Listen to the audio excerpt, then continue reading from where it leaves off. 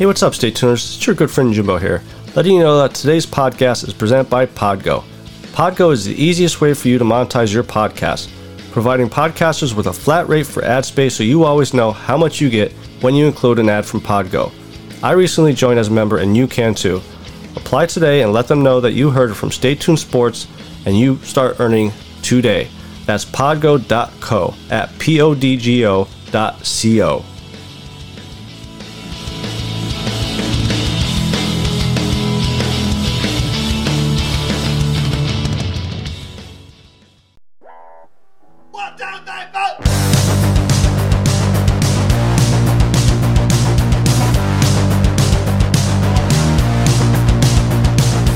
You heard the rest. Now here's the best Stay Tuned Sports Podcast. And hello there, all you Stay Tuners. Welcome back to another episode of Stay Tuned Sports on this wonderful St. Patrick's Day. Happy St. Patrick's Day, everybody, from your good friend Jimbo here. Even though this is airing Thursday, unfortunately, I'm not celebrating it until this weekend. I got my Guinness in the fridge, gotta get my Jameson. It's gonna be probably off the handle. Who knows what I'll be doing, but hopefully I'm not as off the handle as the Patriots are with their signings and all that stuff going on with their team. But before we get into all the NFL free agency talk, head over to staytunesports.net for all of our social media accounts. They're on the right hand side there. Like, share. That way you get all the updates of any new merchandise or new episodes. And speaking of the merchandise, up top of the web page is our merchandise tab that you could click and, show your support. Get a t-shirt, Stay Tuned Sports t-shirt, or a hoodie on there. I'm going to be picking up my hoodie within the next week or so, hopefully. But definitely a football-filled episode here with free agency happening. We're going to touch on a little bit of UFC announcing just a couple days ago Kamaru Usman versus Masvidal, the number 2. It's going to be in front of a live crowd in Texas or Florida. I think it's Texas. 15,000 fans are projected to be there, and I'm gonna get my opinion about, a lot of people don't think Masvidal deserves the title shot here, and give my opinion about that and maybe some more. So free agency started Wednesday, even though they did the legally tampering, whatever you want to call it, the 2 days earlier. Patriots coming out the gate swinging. They bring back Cam Newton, which I was surprised about. They brought him back for a year. $14 million or something like that. And I don't know what they are thinking or seeing. I mean, the guy only threw 8 touchdowns last year, passing touchdowns. Now, granted, he didn't have a whole lot of receivers, but when does the Patriots ever have a big name star receiver? I mean, Julian Edelman, he's good. I'm not sure if he's a Hall of Fame receiver. Like I always say, that's a different topic for a different day, possibly. His regular season numbers are average. His playoff numbers are very good. So it's how do you judge it? But with all the free agency stuff going on, I figure I'll give my good grades and my bad grades to a couple teams, and sticking with the Patriots, I have to put them down as bad moves. Some of the moves they have done. Some of these guys that they signed, like Nelson Aguilar. I'm sorry, you guys may say I'm still hard on him because of what he did in Philly. He only had really one good year in Philly. All the other years he was constantly dropping balls, especially in big game situations. How do you give a guy like that $13 million a year for 2 years? And even last year, I mean, okay, yeah, he averaged like 18 yards a catch. So, I mean, he is a deep threat. He has the speed and everything, but he's well known to drop balls. Why not have that number a little lower? And I'm a big guy on incentives. You know, say, hey, if you catch 80 balls, we'll give you an extra $5 million and bring it back up to that $13 million. I mean, you know, he had 800 some yards last year, but only like 50 or 60 yards, 50 or 60 catches. Now, when he was with Philly, how many drops did he average a year? You know, that's why Philly brought in Deshaun Jackson last year to hopefully replace the drops, replace the bad tracking that Aguilar was having with the deep ball. And even though Deshaun only played 3 games with us, the 3 games, you know, when he did go deep, he was locked in with the ball. Aguilar has a hard time with that, and to give somebody like that $13 million this year and next year, I just don't understand it. And then you pay Hunter Henry and Geno Smith, 2 tight ends, basically, you know, top market tight end money. I'm sorry, Hunter Henry, he's good. He's a good tight end. Unfortunately, he's hurt a lot, and for you to give him what you paid him is ridiculous. Now, the reports are coming out that the 2 reports I saw was Bill Belichick wants to kind of get back to that whole Rob Gronkowski, Aaron Hernandez, the 2 tight end package for Cam Newton, which the second part of that, they're hoping Cam kind of gets back to how he was with Greg Olsen with Carolina, constantly feeding the tight ends. I'm sorry, Hunter Henry and Geno Smith ain't no Rob Gronkowski or Aaron Hernandez. They're average, maybe a little bit above average, but that's it. As much as I bash Gronkowski, he's a good tight end, possibly a Hall of Famer. Aaron Hernandez, I mean, he was good until he had his run-in with the law. You know, he was on pace to replace Gronkowski if and when Gronkowski was going to go to free agency. I don't see Hunter Henry or Geno Smith being that. So this belief that, you know, these 2 are going to help get this offense back to where it was with Tom Brady and Gronkowski and Aaron Hernandez. You know, we saw this year, Tom Brady didn't need Bill Belichick. Tom Brady made that offense for the Patriots. And Cam Newton is not no Tom Brady. The other team I kind of want to put on blast, Chicago Bears. Like, what are they doing? What is their GM doing? Like, is this like, by him signing Andy Dalton, is this like his way of handing in his resignation letter? I mean, you unload all those draft picks to draft Mitchell Trubisky, and all things considering, you pretty much missed on that one. You know, he might be an okay quarterback, but for what you gave up for him, I mean, you should have had a Super Bowl winning quarterback by this point, maybe 3 times over. Then, last year, you go out and trade for Nick Foles. Give him, you know, a big contract, hopefully to come in and compete with Trubisky to take the job over. And he only started, what was it, like 3-4 games till Trubisky came back in.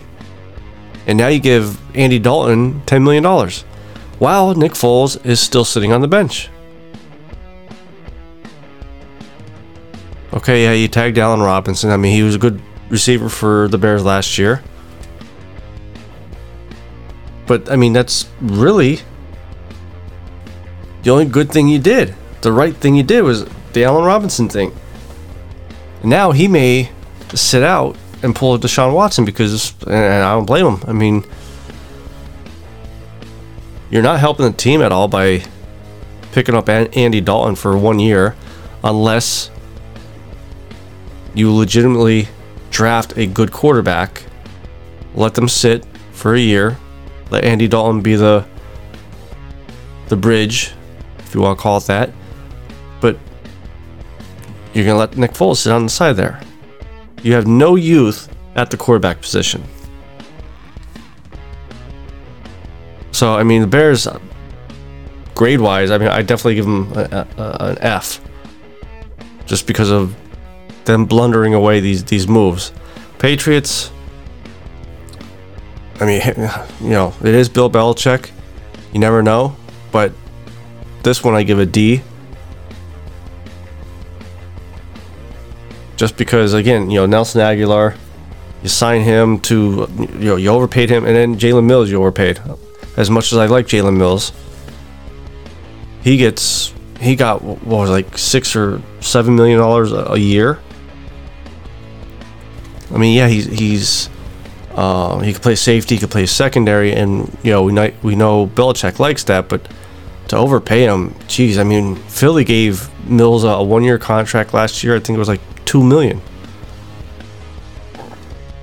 How do you give a guy has speed issues? You know, he does show up from time to time in big play situations, aka shutting Julio Jones down. But you can't pay that's starter money right there. Every down, starter money to play on defense when he's known to get beat by double moves constantly.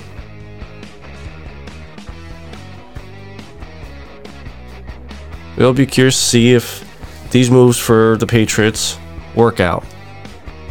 Now, as far as some of the good moves that I actually liked, I'm going to start with the Bills here, Buffalo Bills. I liked Emmanuel Sanders signing for them. You know, he's a good player. Yes, he's older. And they got him for $6 million. Again, Aguilar got $13 million. Sanders got $6 million. And I would take Sanders over Aguilar every day of the week. Now, they picked him up because they lost John Brown. So, the deep threat for Josh Rosen is there. They also brought back 2 of their starting offensive linemen. So that's definitely going to keep the offensive line continuity together, which, again, you know, as an Eagles fan, we saw that in 2017 and 18 when we won the Super Bowl. That was our big thing, our big reason why we won that Super Bowl. We were able to just, you know, run the ball, keep Carson Wentz and Nick Foles standing upright. You know, okay, I keep saying Josh Rosen. I don't know why I said Josh Rosen. Josh Allen. Grant, you know, Wentz got hurt that year, but that was a freak accident, injury, blowing his knee out there. But by bringing the linemen all back together, you know, they probably got a 2 to 3 year window to win a Super Bowl here before, like, you know, the rookie contracts really start getting out there or running out, and the salary cap situations start hitting them. And plus, on defense, they did re-sign one of their best defensive players. Now, the knock on him is he is injury prone, but for the deal that they got with him, I think it was a low risk, high reward type deal. You know, and I think keeping that defense strong will help this team go farther as well. My other team that I thought was doing good in free agency and so far is the Raiders. They traded 2 offensive linemen. One was like 31, 32 years old. The other one was like 28 years old. And basically got 2 second day picks for them. Was able to clear some cap space with those moves as well. Now, you don't like to see 27, 28-year-olds getting traded away because, I mean, they're pretty much in the middle of their prime there.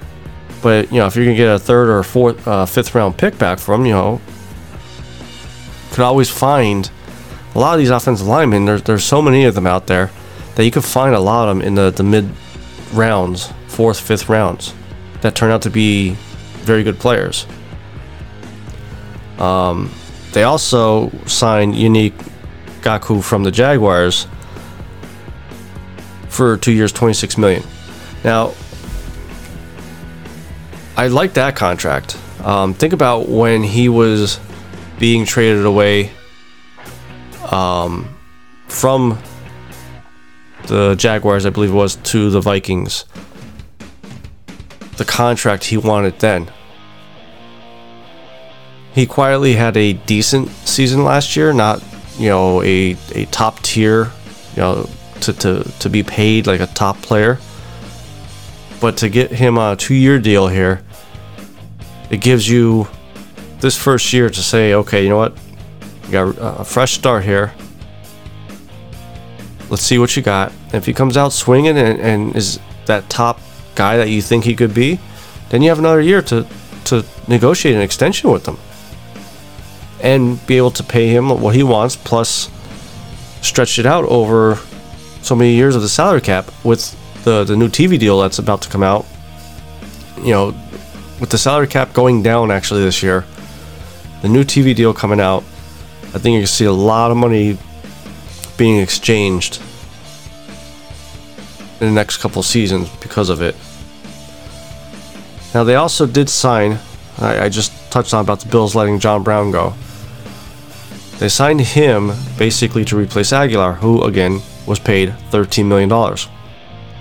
Brown got $3.5 million for a 1 year. Not a bad contract, and that's why I like that move there. He is injury prone, but for $3.5 million, I mean that's a low contract. So again, I think it's a low risk, high reward for them. Gives Carr another weapon to work with, John Gruden to work with. And I mean, honestly, I gotta give these guys a B with these moves. With Mayock and Gruden in the beginning, it seemed like they weren't really meshing the right way with the decisions. But I think this year, with these pickups, it's finally going to start working for them. I think they're going to get over the whole 8-8 hump, and possibly, I'll throw it out there, possibly make the playoffs this year. So this past week, Dana White announced a big title fight rematch. Kamaru Usman versus Jorge Masvidal at UFC 261. A lot of the fans don't agree with this matchup. A lot of them say, well, Masvidal lost the last match and, hasn't done anything since. Doesn't deserve it. Well, let me ask this question first then. Who does deserve it? I mean, Colby Covington. If you compare Colby Covington's match against Usman versus Masvidal's match against Usman, and you think about the length of the training camps Covington had compared to Masvidal, Covington had a full camp, whereas Masvidal had only a 6-day notice and had to lose a lot of weight in a short period of time, so he didn't have the energy towards the end of the match there. So, I mean, really, I would say Masvidal's match was more impressive. So between those two, I would think Masvidal deserves more of the shot over Covington. And then when you look at Leon Edwards, because I saw his name floating around, again, just last week, after having a year and a half off of no fighting, no activity, his fight goes to a no contest because of night poke. So he hasn't even won a match in over a year and a half. So how can you say he deserves a title shot? Now, I did see some of the ESPN writers or other people on Twitter saying, this is UFC's last chance to pull Masvidal in to get the pay-per-view numbers, because he is still a big draw. And they feel if Usman wins this rematch, his superstardom will start to fizzle, Masvidal's. That point I could kind of see. If we look at Masvidal's whole career, when he took the year off, before he took the year off, he was an up and down fighter, 50-50 fighter. Took the year off, came back, hashtag resurrection or whatever he called it. Went on a 3-fight win streak. Took the Usman fight, 6 days notice, and then ended up losing that one. He'll never be Conor McGregor, so if he does lose this fight, I think you will start to see him getting back down to that 50-50 type fighter. Do I think he could beat Usman? I think with the full camp he could. 6 days notice, you really don't have much time to put work in. I mean, you could put a game plan together, but you don't really have much time to work on that game plan. Usman's gonna try to get you up against the cage or try to take you down and wrestle you. And not saying this would happen, but that's what Ben Askren was known for, is his wrestling, and look what happened there. You want to say it's a lucky knee or whatnot, whatever. He saw something in Ben Askren's tapes that said, I could throw a flying knee and catch this guy at some point, whether it was going to be in the beginning or middle or at the end of the fights. Now, granted, they wanted to put it in there in the beginning of the fight to see what happened, and it connected. Again, not saying that's going to happen to Usman. I think Usman's a lot smarter than Askren when it comes to that stuff. But I think this is going to be a more competitive fight. I think it's going to be a closer fight. And I won't be surprised if Masvidal were to win this one and then go for the trilogy. You know how Dana White loves these trilogies. Then what I would do, and I think this was Ariel Helwani may have matched this one up. Match up Covington versus Edwards, and whoever wins that one would go for the title shot if Usman were to beat Masvidal this weekend. But all around, I just think this is the right call to do, the right fight to make for Usman, even though he did call Masvidal out after his win over Burns. And I think if he were to beat Jorge Masvidal too, it would gain him a little bit more respect, maybe with the fans too. I mean, he feels disrespected. He yelled it after the last fight. And with Masvidal only taking the last fight on 6 days notice, people questioned would Masvidal won that fight if he had a full camp. But we will see. I mean, UFC 261 I think is an April fight. I think it's right around my birthday. I think it's towards the end of April. I'll definitely be tuning in for that one. I do like Masvidal, and I do think he beat him. So I think that's gonna be it for this week. Last Friday, the Simbox Truck Series came to a conclusion with Mitchell Adams locking up the championship.